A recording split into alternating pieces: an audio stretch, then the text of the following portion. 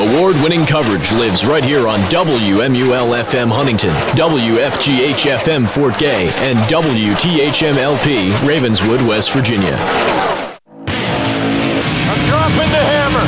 No, you're not. Welcome to Speed Zone, the best motorsports show on radio. I'm your host, Ben Cower, and across the next hour, we'll recap everything. Yes, everything in racing that happened in the last week. We'll discuss the latest news and cap it all off with a star-studded interview. So buckle up, rev your motor, and drop the hammer, because this is Speed Zone. And welcome, everybody, to tonight's episode of Speed Zone. I'm Ben Cower, and we got a lot to cover from this last week. Didn't have an episode last week. There was Herd Baseball. That's right, Marshall Thundering Herd Baseball was last Wednesday, and it went deep into the night, so we had no episode last week. But we're back this week. Isn't that great? We're back on the air. We got plenty to talk about tonight. A lot happened in the last week in motorsports, and a lot happened this past weekend. We're going to talk about it all tonight on this episode of Speed Zone. So, and I'm Ben Cower. Hope you enjoy the episode tonight. We got plenty to talk about, so let's hop right into the first segment. As you guys know it, Flag to Flag.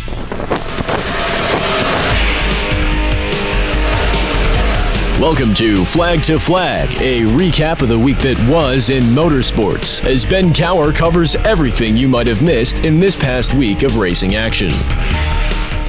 And yes, that's right, it's Flag to Flag time, so let's cover everything that happened in the last week of racing. And not a ton happened this past week, as it was Easter weekend, but you know what? It wasn't all doom and gloom. There was nothing didn't happen, I guess, so to say. So there was some NASCAR racing, and there was some World of Outlaws, so let's talk about it. Let's start out with trucks, as they were on Bristol Dirt this past weekend. The NASCAR itself visited Bristol Dirt. That's right, they covered Bristol Motor Speedway in dirt for the third time in a row. Whether that's a good thing or a bad thing, that's up to you. But the Truck Series was the first series to race on it this weekend, and it was Joey Logano taking the victory in a caution-filled race. Again, the moonlighting Joey Logano waxing the field, winning the Truck Series race on dirt.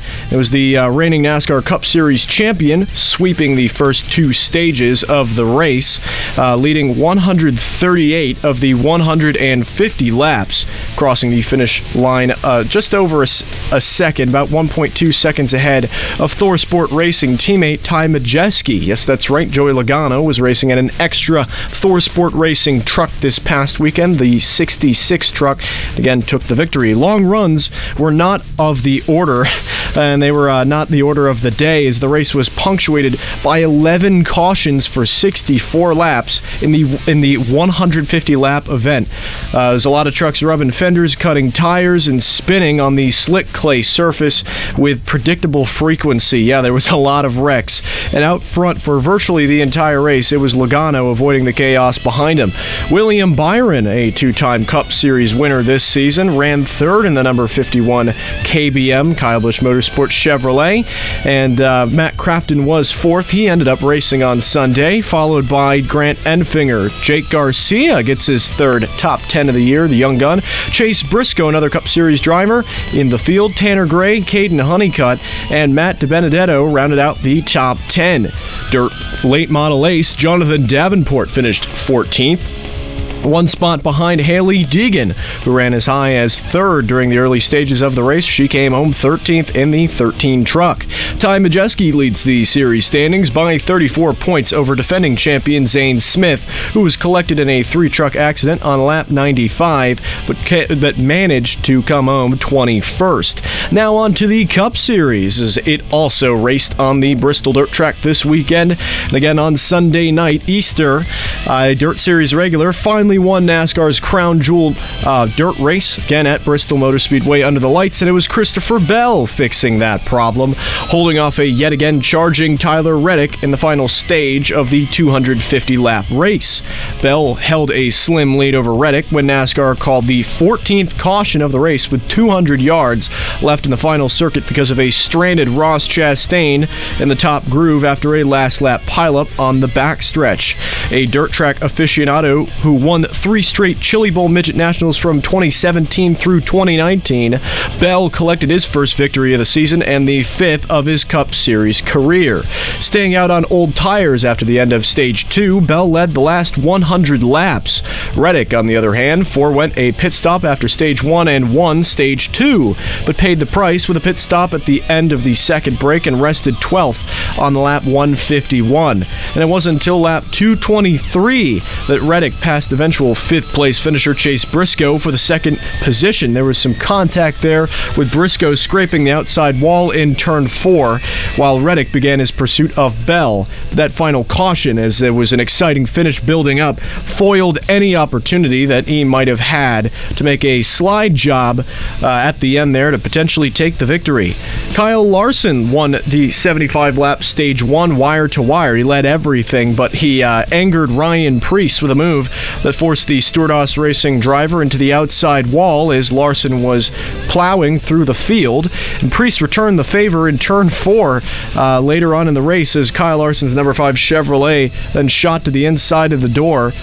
Preece's number 41 Ford before spinning into the outside wall as they made some contact on the backstretch. We'll talk about that later.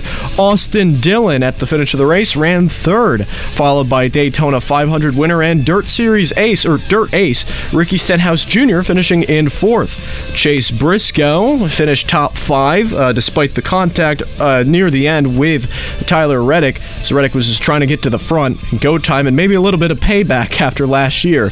Justin Haley finished right behind Chase Briscoe, and drivers with some dirt track backgrounds claim the top 6 finishing positions. Martin Truex Jr. was P7.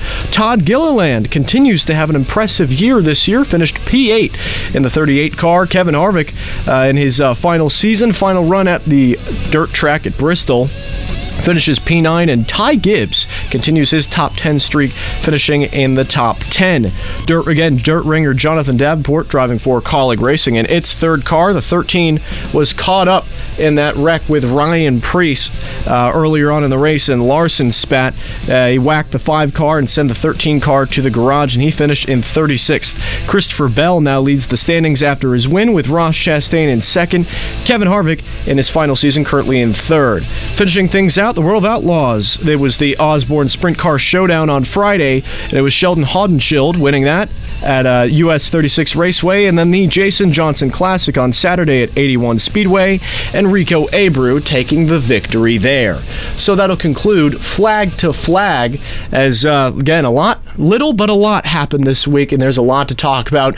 Up next in the show, I'm going to catch a quick breather, and when we come back, it's my favorite segment of the show, What's Up This Week? You know, there's going to be a lot going on this week, a lot more than this past weekend, so stay tuned right after this quick break. More here on Speed Zone.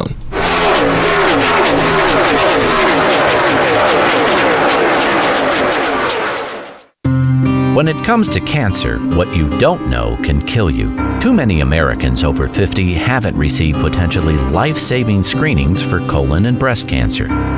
That's a problem. Colon cancer is a leading cause of cancer deaths in the U.S., and breast cancer is a leading cause of cancer deaths among women. In fact, 1 out of every 8 women will get breast cancer in her lifetime. Early detection is so important. If you're between 50 and 75, get screened for colon cancer. The earlier colon cancer is found, the easier it is to cure. Women between 50 and 74 need to get a mammogram every 2 years. Screening can find breast cancer early when treatment is most effective. If you're over 50, talk to your healthcare provider about getting screened for cancer. It could save your life. For more information, visit www.cdc.gov/cancer.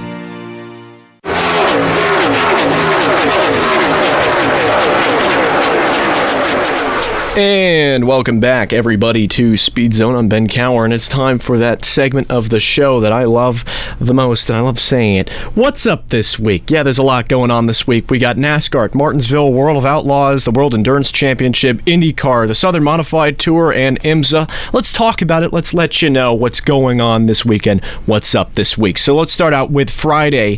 Friday is a threefer for the Craftsman Truck Series with practice and qualifying at 3 p.m. p.m. And then the Long John Silver's 200 at Martinsville at 7:30 p.m. for some short track truck action. The Xfinity Series practice and qualifying is in between all that after the practice and qualifying for the Truck Series starting at 5 p.m. So it's going to be a loaded day of NASCAR racing on Friday to set the field for the trucks, set the field for the Xfinity Series. There's going to be some DNQs for that Xfinity race, so make sure to tune in. And then the World of Outlaws also in action on Friday night with the first of two races this weekend at the Federated Auto Parts Raceway at I-55 for the I-55 Outlaw Showdown. And again, that Truck Series race at 7:30 p.m. on Friday. Now, let's swap over to Saturday. It's loaded with short track racing and a precursor to Long Beach. And we'll start out with the Southern Modified Tour with the Hickory 100 being run at none other than the famed Hickory Motor Speedway on Saturday. And second day of the I-55 Outlaw Showdown takes place again for the World of Outlaws Federated Auto Parts Raceway, I-55. Then halfway across the country on the West Coastline takes place the IMSA race at Long Beach. But right before that, IndyCar qualifying starts at noon, which is also at Long Beach for the race on Sunday. And then also that happens before the IMSA race. Then in the realm of NASCAR, we have Cup Series practice and qualifying starting at 4:35 p.m. again on Saturday with the Xfinity Series after the field gets set on Friday, dueling on the paperclip under the lights for the Call Before You Dig 250 starting at 7:30 p.m. again at Martinsville and again on Saturday night.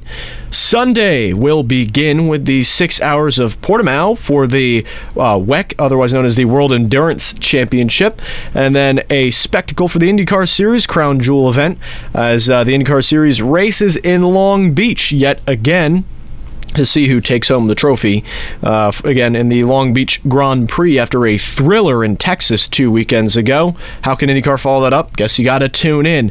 And then again on Sunday, the NOCO 400 for the NASCAR Cup Series with the weekend in racing ending in Martinsville for 500 laps of short track racing. Coverage for that Cup Series race will begin at 3 p.m. So again, lots happening this week.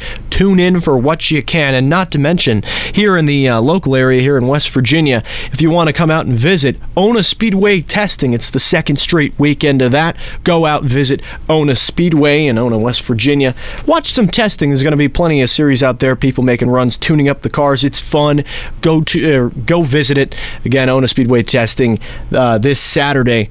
Go visit. And lots coming up on the show here on Speed Zone. We got the Racing Roundtable coming up. Only one panelist tonight, and I'll leave it mystery to find out who that panelist is. But if you've been paying attention to the show for a while, you might. You probably already know. Guess you got to stay tuned after this quick break here on Speed Zone.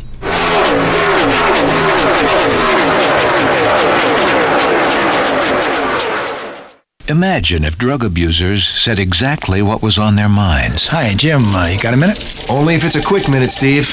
Well, it's the Anderson file. We should talk about it. No, listen, I'd love to, but I was just about to snort some coke. What'd you say? Snort coke? That's right. Cocaine. You know, blow, nose candy. I do it all day. Not your typical office conversation, but consider this. 1 in 7 working Americans uses illegal drugs. But what about the Anderson file? Tell you what, let me duck into the men's room, do a couple of lines, and I'll be right with you. Of course, drug abusers aren't this candid about their problem, but sooner or later, their problem speaks for itself. Okay, got my head cleared. Now, about that Peterson file. Anderson file, Jim. What can you do for someone who needs help? Give them this number, 1-800-662-HELP. That's 1-800-662-HELP. It's the number of the National Drug Abuse Helpline. It's free, it's confidential, and it just may be the help they need. This message brought to you by the Partnership for a Drug-Free America.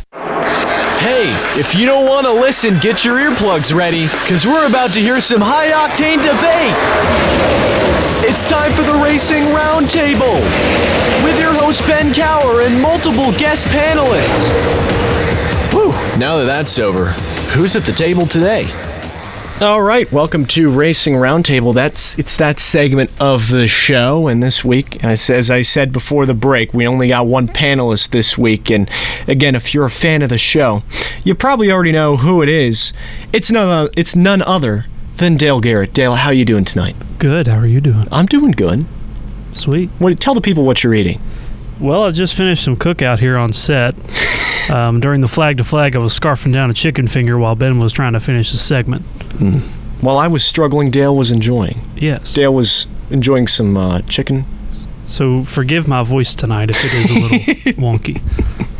No, it sounds good. You sound good, Dale. Awesome. All right. So we got a busy show tonight and a lot of news to talk about, and we got some breaking news today. I guess we'll start out the roundtable discussion with that.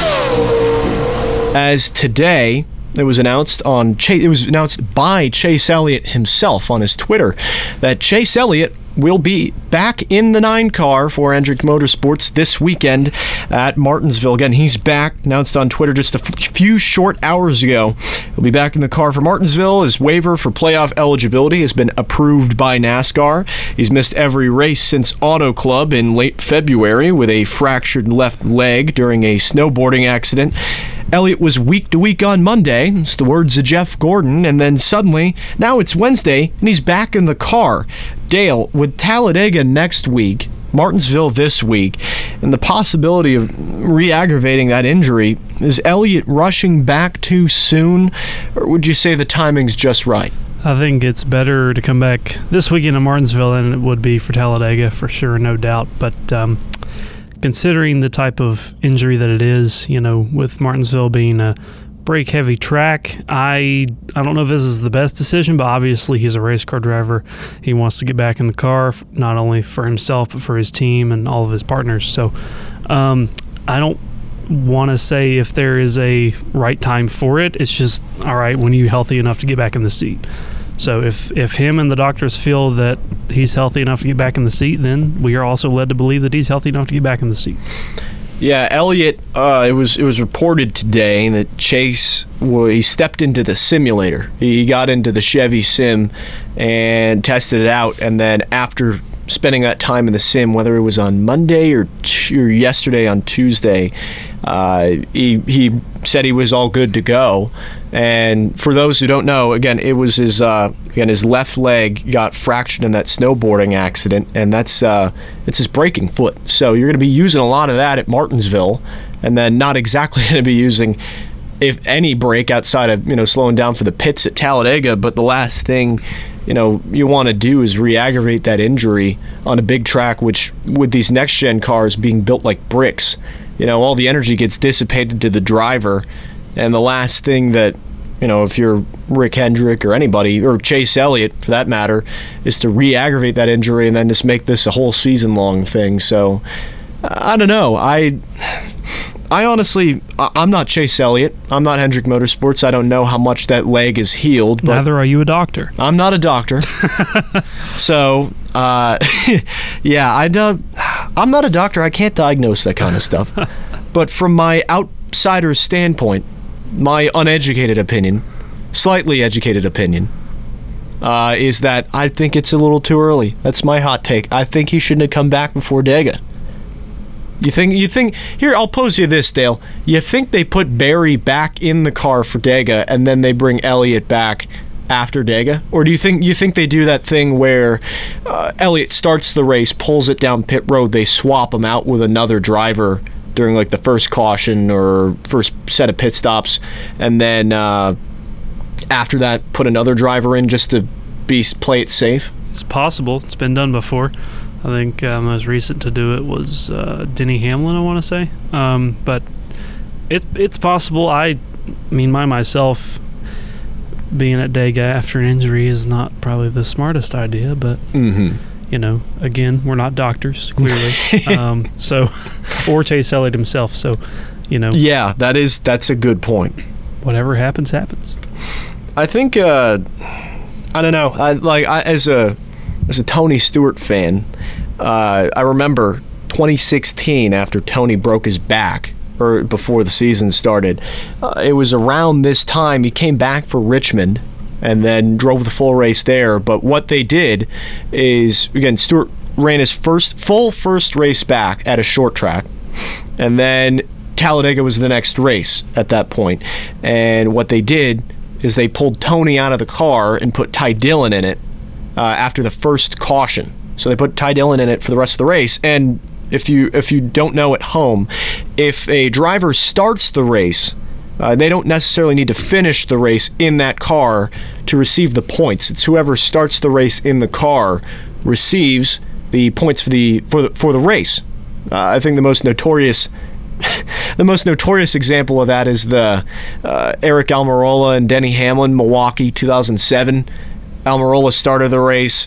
The sponsor pulled Almirola even though he was leading for Hamlin to put Hamlin in the car. Hamlin ends up winning, but the win got credited to Eric Almirola. So that would still be the case. Chase Elliott could technically, if they do that at Talladega, they could pull him for Berry. Josh Berry gets in the car, wins the race, but doesn't actually get credited with the win, and Chase Elliott wins and he makes the playoffs. That'd be awesome. I don't know. I think it wouldn't be awesome. I wouldn't like that. I want Berry to get a win. I would too, but, it'd be funny. I guess it would be, yeah. I guess interesting is a better word for that. Yeah. Chase Elliott, he's 34th in points right now, and I guess it's the best possible season he could have gotten this injury, considering that now the top 30 rule in the offseason, where in the past, during this newest iteration of the playoffs since 2014, you had to be in the top 30 in the point standings with a win to be able to qualify for the playoffs. If you were 31st, so to say, and you had a win, but you were 31st, you couldn't make the playoffs, which is why there was this rush in the past to try and make the top 30 if somebody missed X amount of the season. Kyle Busch had the same dilemma in 2015, Stewart too in 2016, and various drivers throughout the years with various injuries. But NASCAR gave him the waiver, and Elliott should be good to go for Martinsville. But it's going to be one heck of a test on that braking leg, because he's going to have to use it a lot, and he's got to hope that he doesn't take any hard shots on Sunday. Yeah. I mean, we're not doctors. That's really the only thing I have. That's really the only thing I have to say for that. I mean, obviously, like I said, he wants to get back in the car. Everybody wants him in the car, which that really doesn't matter. But, he wants to get back in that car. His partners want him in that car. So, it was originally prognosticated to pull that word out of the back to pull that word out of my back pocket. It was originally prognosticated that Chase wouldn't be back till the 600. And then now he's back like a month early. Dale, you impressed with that word? I am. I probably used it wrong. I've never heard it in my entire life. You want me to look it up right now? No, not really. Let me look it up. Prognosticate. To foretell a prophecy or future event. I did use it right. Okay. Wow. You learn something every day here, folks. See, you learn more than just NASCAR news and racing news here on Speed Zone. You're learning it. You get a grammar lesson, too. Learning vocabulary. All right. So, yeah, Chase Elliott's back. And with that, let's head on to the next topic. Dirt Bristol. That's right. It happened this past weekend. I talked about it. Should it stay or should it go, Dale? There's been some varying opinions on it. Good, bad. The racing, in your opinion, how was it on Sunday? Should it stay? Should it go? And if it does go, what do you replace it with? So, I'm a traditionalist. I'm always going to like my two races on the concrete. As far as the racing goes on Sunday, I mean, I thought it was good. I didn't think it was superb, because you look at the lap lead count, it's like 1 liter for each stage. There was more passing than I do remember there being the last few years, for sure. Yeah. But as far as should it stay or should it go, I like my two races on the concrete. I know that attendance was not the greatest there toward the end. I mean, it was the same case this weekend on the dirt. The attendance was not that great. Mm-hmm. It was not that great. It was shockingly empty even compared to last year, where even last year with all the weather, there was still okay attendance.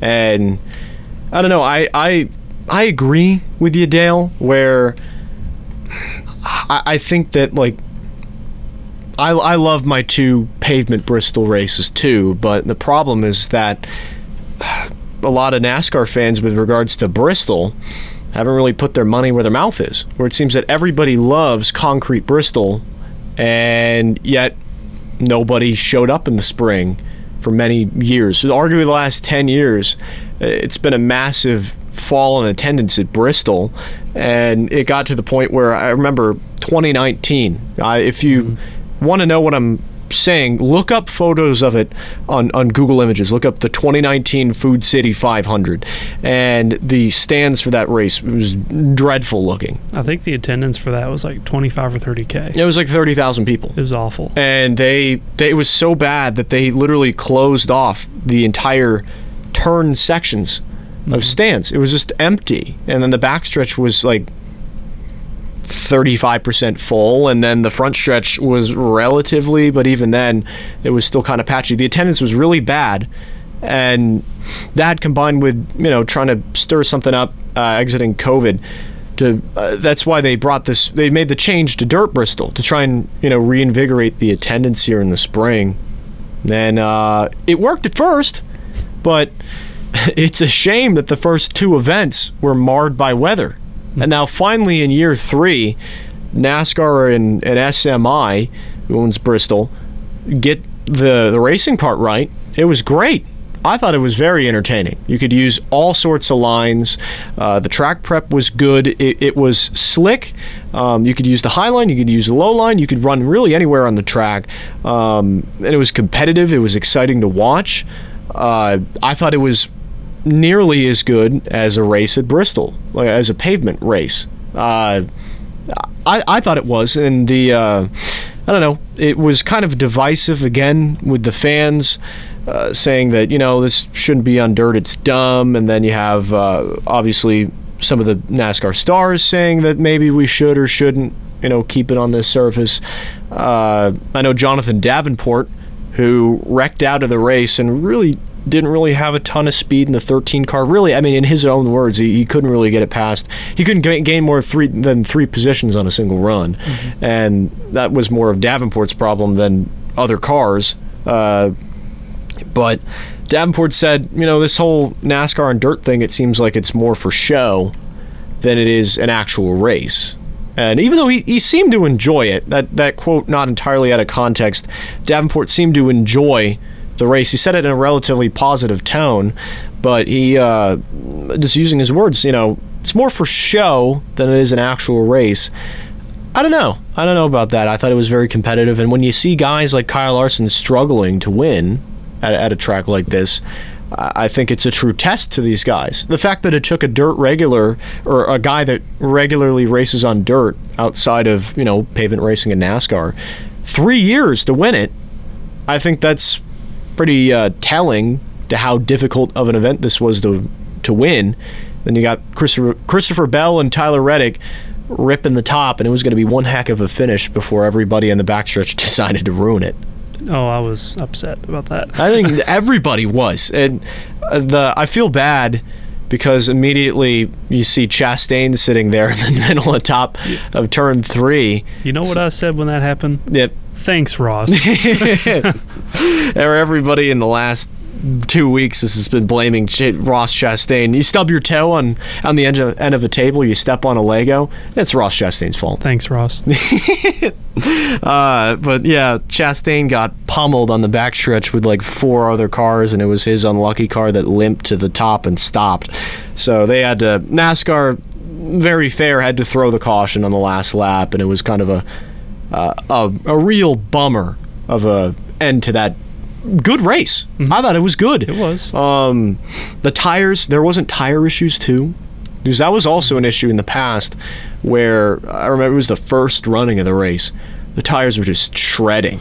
It was just horrible. They were burning up really quickly. The rubber was laying kind of awkwardly. Goodyear didn't really bring the best tire.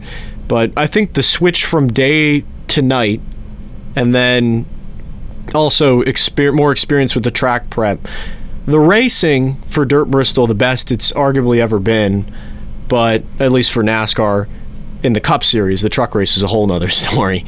That was a mess. And then, of which I wouldn't really exactly miss the Truck Series not racing here. I think if they had to make it a Cup-only thing, I wouldn't be against that. But it's a shame. Finally, once they get everything figured out, nobody's there to see it. Nobody showed up, and I think they should give this track another shot. That's my opinion on it. I think they should do Dirt Bristol for one more year, at least. But don't do it on Easter Sunday. I was going to bring that up. I don't think it helps that it's on a holiday. Yeah. Especially being Easter. It's like, people aren't going to show up in droves on Easter for a dirt race. You might have locals. Yeah, and that's what it looked like, is there was locals there. Everyone within an hour's vicinity. But it's like, if you can drive there after the middle part of the day, after dinner, dinner or celebrating everything in the morning with your family, morning, afternoon, early afternoon, I guess, because the race is at 7, I think.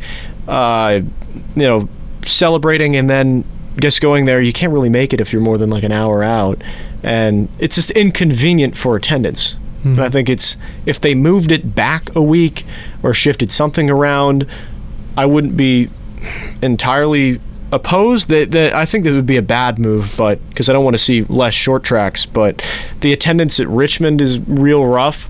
I think maybe if you consider reducing Richmond down to one race and then you move Bristol up a week, and then see how it, or maybe back a week, shift something around to see if you can get people to go and it's not conflicting with something else going on. I think that's how you try Dirt Bristol at least one more time, and if it doesn't work, then try it one more year, and then by 2025, with the ruling in Nashville, the Nashville Fairgrounds should be ready by then, or maybe even you consider North Wilkesboro too, with all the renovations there.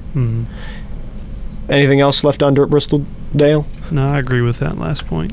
All right, so we're going to take a quick break here, and then when we come back, we got plenty more to talk about here during the Racing Roundtable section of Speed Zone, so stay tuned.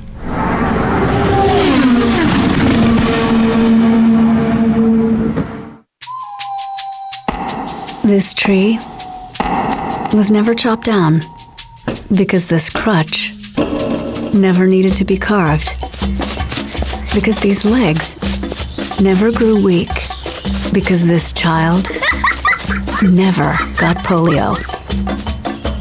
Over the past 20 years, Rotary Club members have helped immunize over 2 billion children against polio.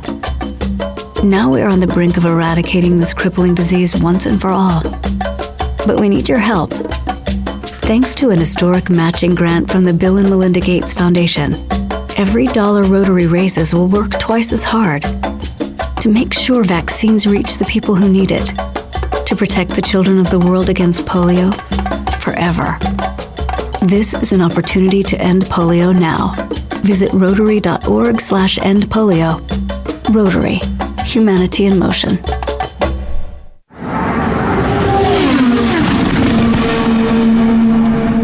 And welcome back to Speed Zone. I'm Ben Cower, and we're back. We got plenty more to talk about. We're gonna stay it's talking about something that happened during Dirt Bristol that we didn't mention, but just getting into the first topic here.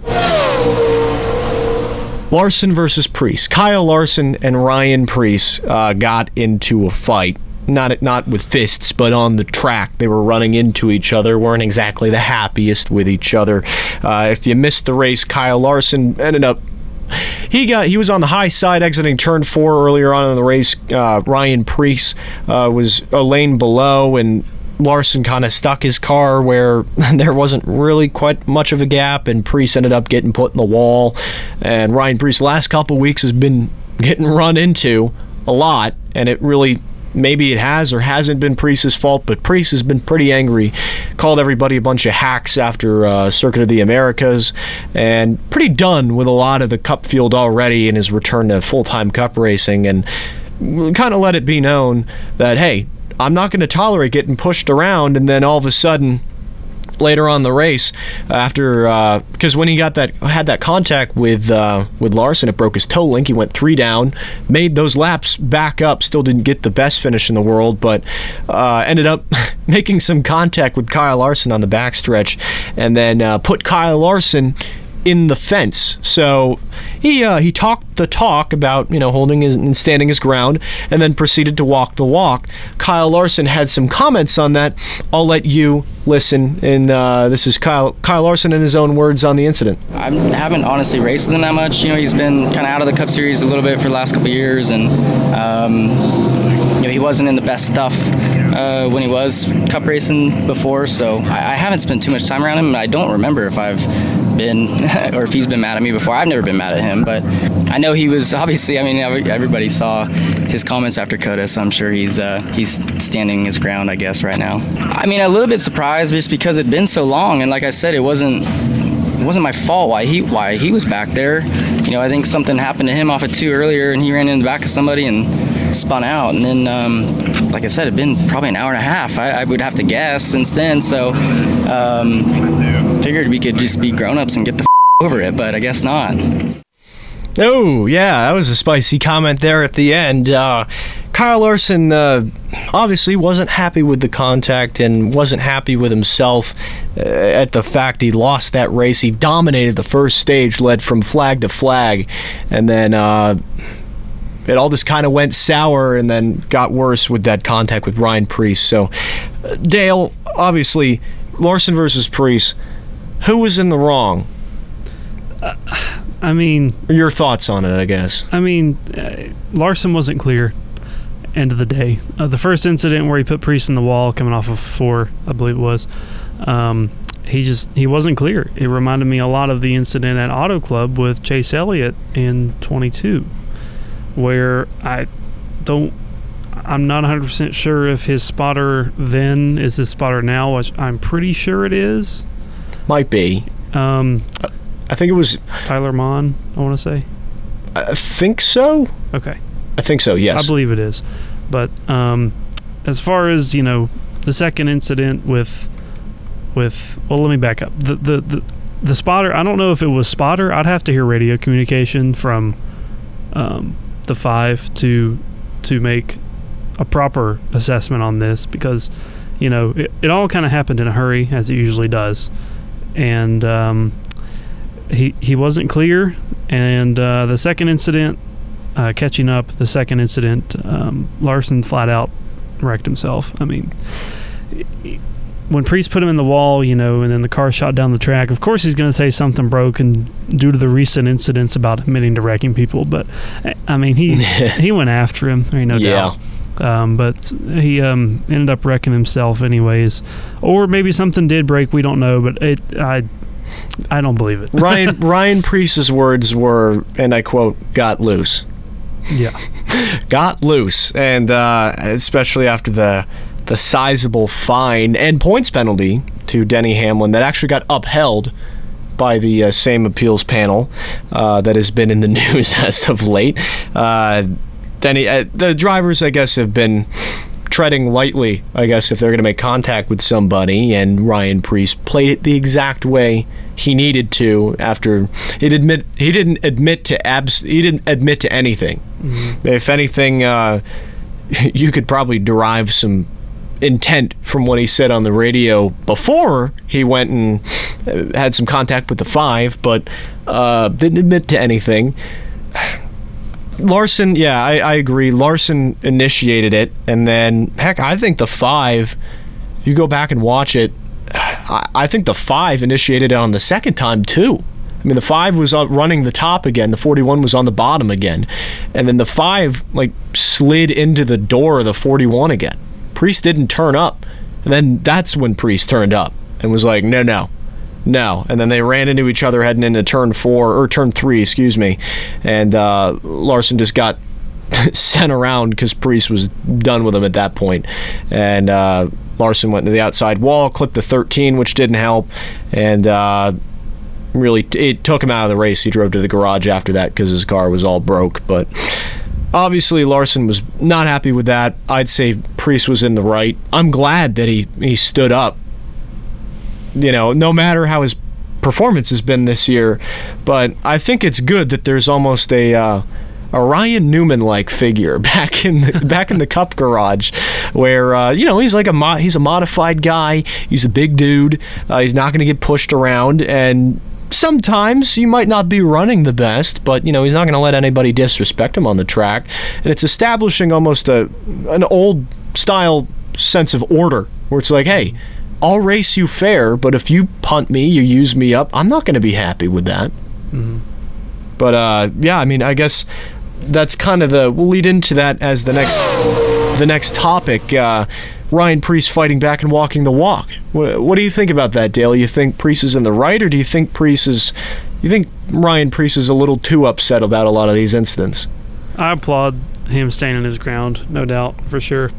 But one thing I want to bring up about the incident is something that you did not touch on, and I'm surprised, being a Tony Stewart fan, was that Tony didn't sound happy about it. No, in the broadcast. He did not. You were right. Because he was like, somebody said, I think it was Clint or somebody said, could be some payback, and Tony said, I sure hope not. Yeah. Well, yeah, and especially that's not what Tony wants to see. That's probably the last guy he wants to see one of his drivers feuding with is Kyle Larson, because he thinks so highly of Kyle. Mm-hmm. To the point where Tony went out of his way to try and get Kyle onto Stewart-Haas and for 2021, and it's because of Ford that didn't happen. Mm-hmm. But Tony thinks very highly of Kyle Larson, and that's probably like a nightmare scenario for him, that Kyle Larson runs into his driver. He already knows that specific driver's not happy, and then he knew what was coming, and then obviously he doesn't want his equipment getting torn up. Right. He doesn't want to see Kyle Larson's equipment get torn up, and he doesn't want to see his own equipment get torn up. And I don't really know how Tony would take that. I'm not Tony, but I don't know. Does he discipline Preece over that, or does he congratulate him? Because just a couple of weeks ago, we said something along the lines of I'm happy my driver's standing his ground, and then now he does. And it's the curling of the monkey's paw, where it's like you wish for something, and then there's a repercussion to that. And I'm sure Tony didn't want to see that happen to Larson, but I'm sure deep down, at least, he's kind of happy that Preece stood his ground and knows that hopefully now nobody's going to go out there and screw with Ryan Preece, no matter if he's running 24th 2 laps down or if he's running top 10, which might easily be the case at Martinsville this weekend. I'm sure Ryan Preece is going to be going for a win this weekend at Martinsville, and if he's up there with Larson, Ryan Preece isn't he's not a guy that seems to forget, and I'm sure he'll not be afraid to push the 5 out of the way to move up a position or so. Mm-hmm. But I'm happy that Ryan Preece is holding his ground as you are, Dale, because I think there needs to be more of that, and it's even tougher now with the Hamlin penalty. So I guess we'll move on to the next topic. Christopher Bell took home the victory, the 5th of his Cup Series career, on Sunday. And really, ever since late last year, Dale, Christopher Bell's been on fire. That 20 car has been probably, I would argue, maybe the best car at Joe Gibbs Racing. Easily one of the best in the Toyota camp. And he's really been making things happen and grown a lot as a driver over the last half year. Would you say Christopher Bell is Christopher Bell now a legitimate top title contender in the Cup Series? Yes. I think looking at last year, how good he ran last year there toward the end, like you said, he was on fire, and arguably the best, one of the best Toyota cars on the track, and he's for real. He has showed up here recently. No doubt that momentum is on his side, and I think it'll only continue. He's the points leader right now. Yep. Over Chastain, took that away from him. Mm-hmm. But I think that Bell can stay up there all year, but it is still early in the year. Let's not forget. Yeah. This kind of stuff happens. Like Byron last year got hot around this time and then fell off the face of the earth. Yeah, heading into the summer, Byron couldn't get a top 10 to save his life last year. So it's still early, but right now I think Bell's pretty hot. Yeah, I mean, just going back, 2 wins in the playoffs last year. He had the must-win situation at the Roval, and then he won another must-win situation at Martinsville. And really, since that point, I mean, this year, outside of the wreck that wasn't his fault at Auto Club, and then having a rough race at Circuit of the Americas, he has finished no higher than 6th place. He has 4 top 5s so far, or 5 top 5s with the win. 3rd at Daytona, 5th at Vegas, 3rd at Atlanta, 4th at Richmond, wins Bristol, P6 at Phoenix. Now, again, outside of that, just 2 bad races, and he's the points leader. It took a couple years, but this is what Toyota wanted to see out of an Eric Jones, where year 3 finally, or year 4 technically in Cup for Bell, because he had that 1 year with Levine Family Racing in 2020, but that was just like a experience year, But this is finally what TRD has wanted from all of its development drivers. You are with a guy for 8 years now. 9, I think. 2014 or 2015, one of those years he won the Eldora truck race. But they've been with him for 8 or 9 years now, nearly a decade, and he's finally at the tippy top of the Cup Series, and he has the performance to back it up. And it's no secret that, Joe Gibbs Racing has kind of struggled on and off, and, not all of its drivers are perfect this year, nor were they last year. I mean, look at Kyle Busch. But, for the 20 car so far this year, great start to the season. I agree. I think Bell is having that, the biggest testament to his ability is his growth on road course tracks, on road courses, where now road courses are a bigger part of the Cup Series than ever. And his first 2 wins in the Cup Series were on road courses. He won the Daytona road course in his second race in the 20 car, and then, scratch that, he won at New Hampshire last year in between. But 2 of his first 3 wins were on road courses. He had no business winning at the Roval last year, yet he did, because he made it happen. And if he can win on short tracks, he can win on road courses.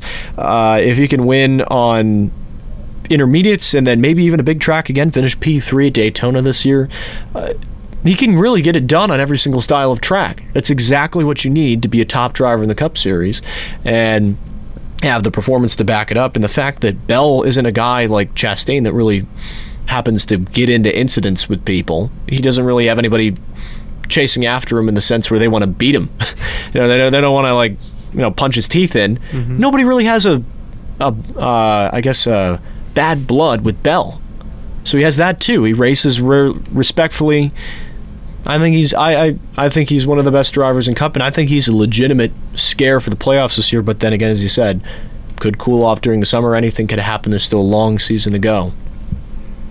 All right, so we'll go on to the next topic, as there was some news this past week where unfortunate news is how we'll phrase it, but Cody Ware and his whole situation. Cody Ware was, up until this past weekend, as he was shifted out of the 51 car for, at that point, to quote Rick Ware Racing, personal reasons. Out of the 51 car, Matt Crafton filled in for Cody Ware in the 51 car at the Bristol Dirt Race. There's no such track called Durstel. Maybe they should call it that, Durstel. But yeah, Cody was swapped out of the car, and then there was not really a lot of speculation. It was airtight. It was a very airtight situation on why Cody Ware was out of the car, and it was announced this week that Cody Ware had been arrested for assault and strangulation. So it was 2 charges for Cody Ware, and as far as the media outlets go, I don't believe he's been bailed out of jail yet. It's a $3,000 bond, but A very unfortunate situation for Cody Ware, currently behind bars for an assault charge. Devastating to an extent for Rick Ware Racing, where his father owns the team. He was the full-time driver of the 51.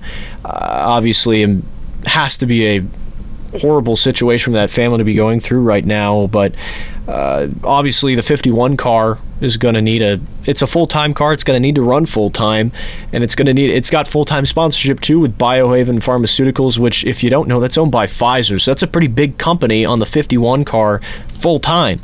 So that car's going to need some good drivers to fill that seat.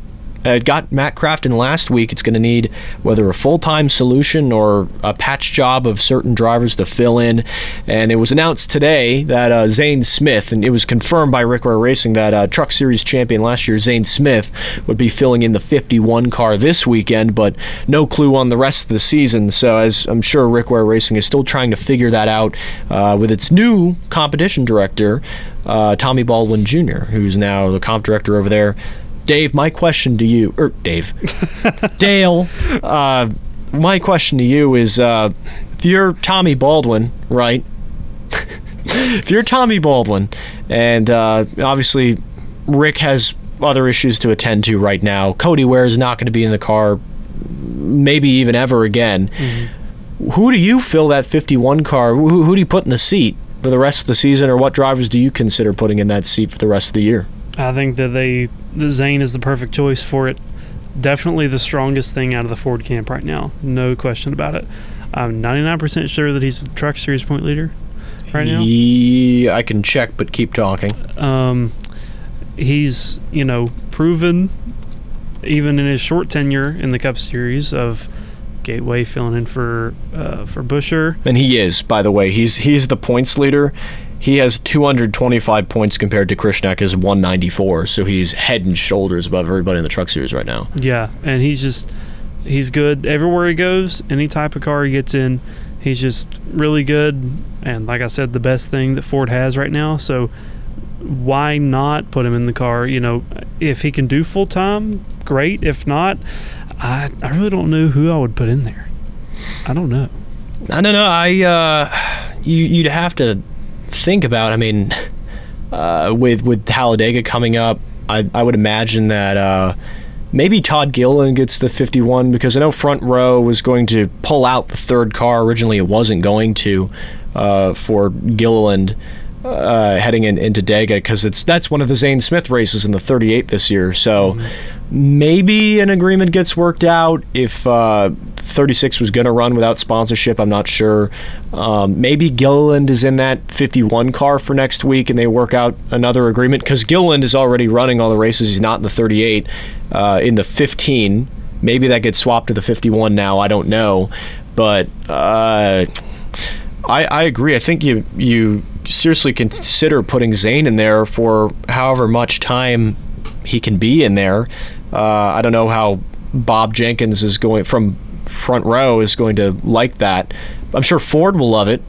And Front Row, if you're Bob Jenkins and you're obviously considering moving Zane to the Cup Series full time next year, I don't know. I think you are in support of that, but you just hope that it doesn't come at the cost of any performance on the Truck Series side of things. If things start slipping there, I don't know. I think you have to consider, okay, maybe we stop this.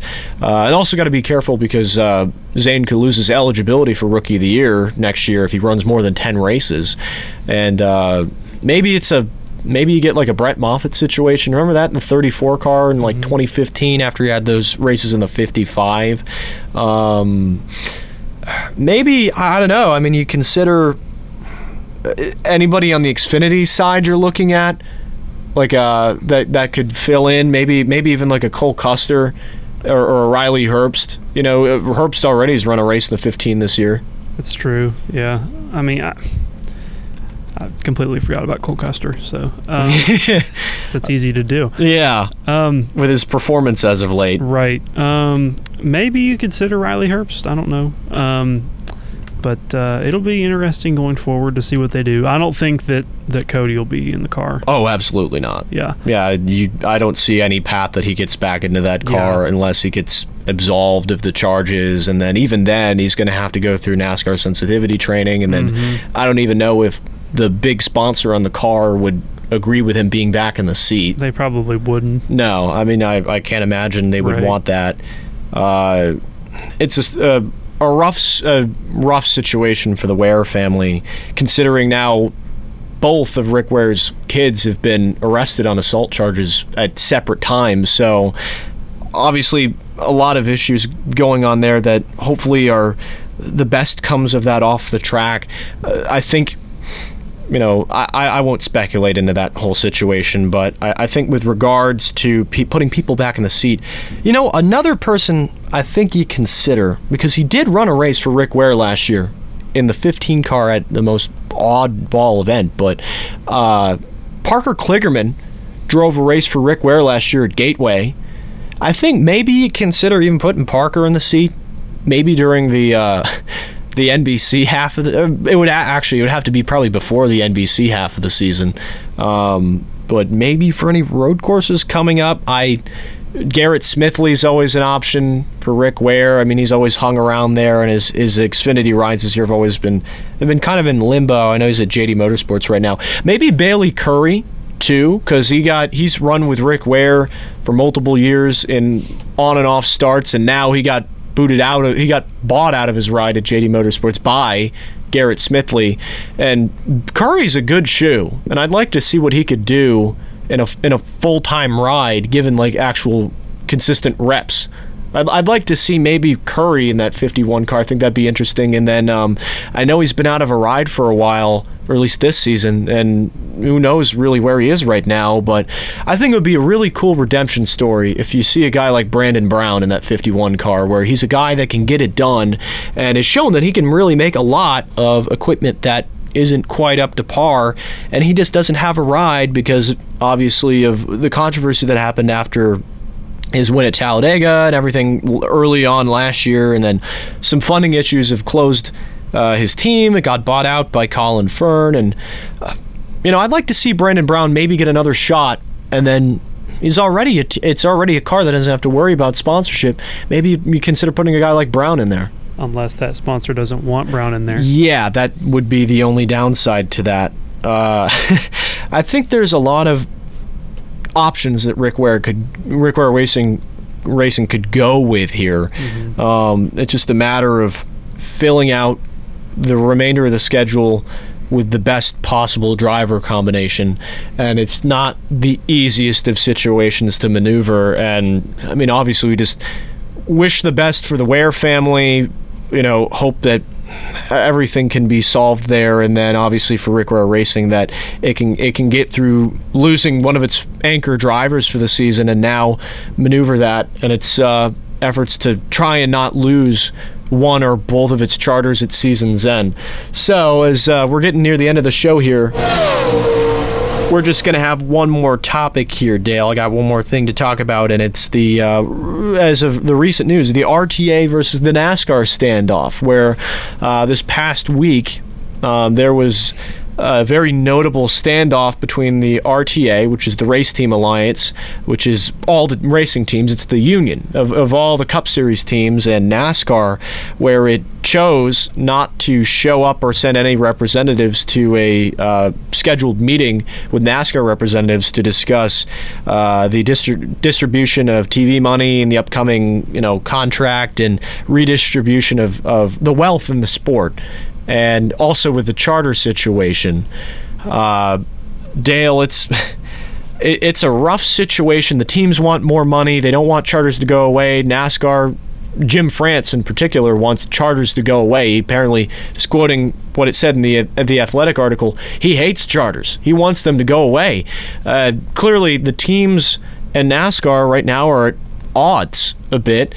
Are we... Dare I say, are we heading towards a cart-like split, or is this a solvable situation?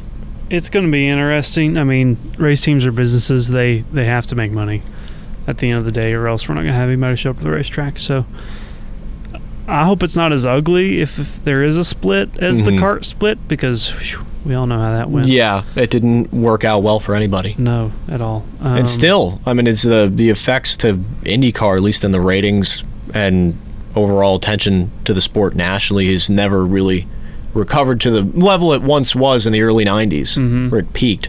But continue. And, going off of what you said, NASCAR's in trouble now. Ratings are down. So a split is the last thing that the sport needs. So I think that it's a solvable situation. I think all of those bullet points have been taken into account. Hopefully they can negotiate a deal. NASCAR may not make as much money as they want to make.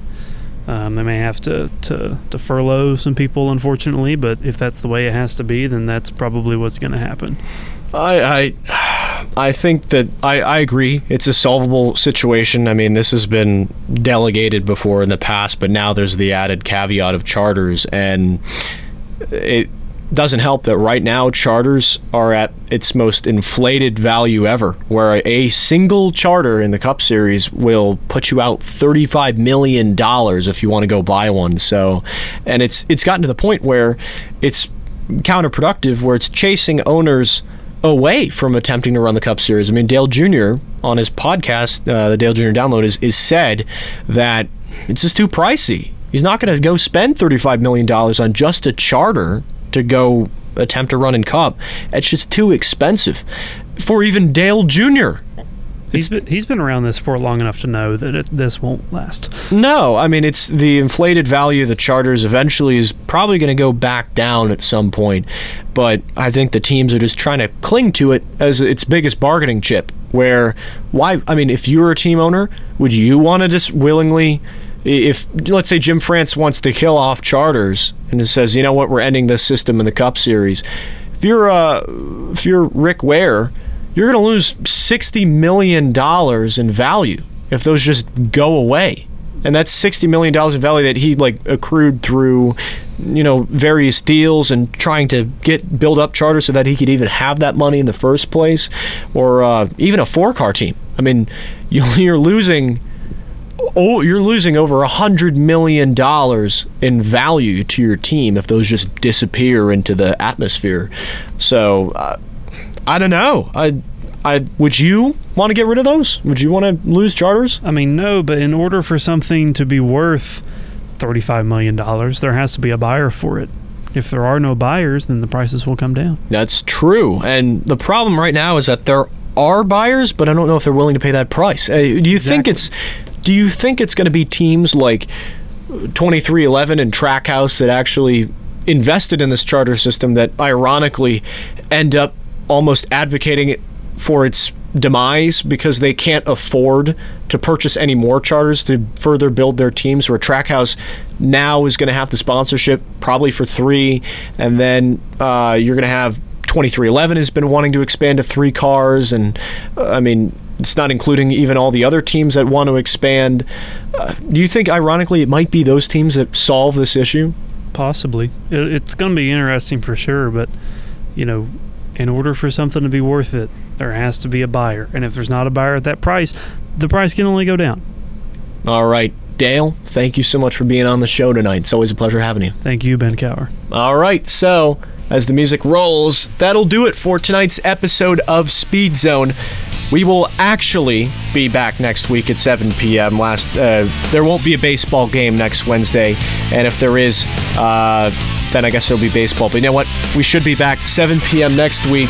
Again, it's always a pleasure having you tune into the show. Going to have a great show next week.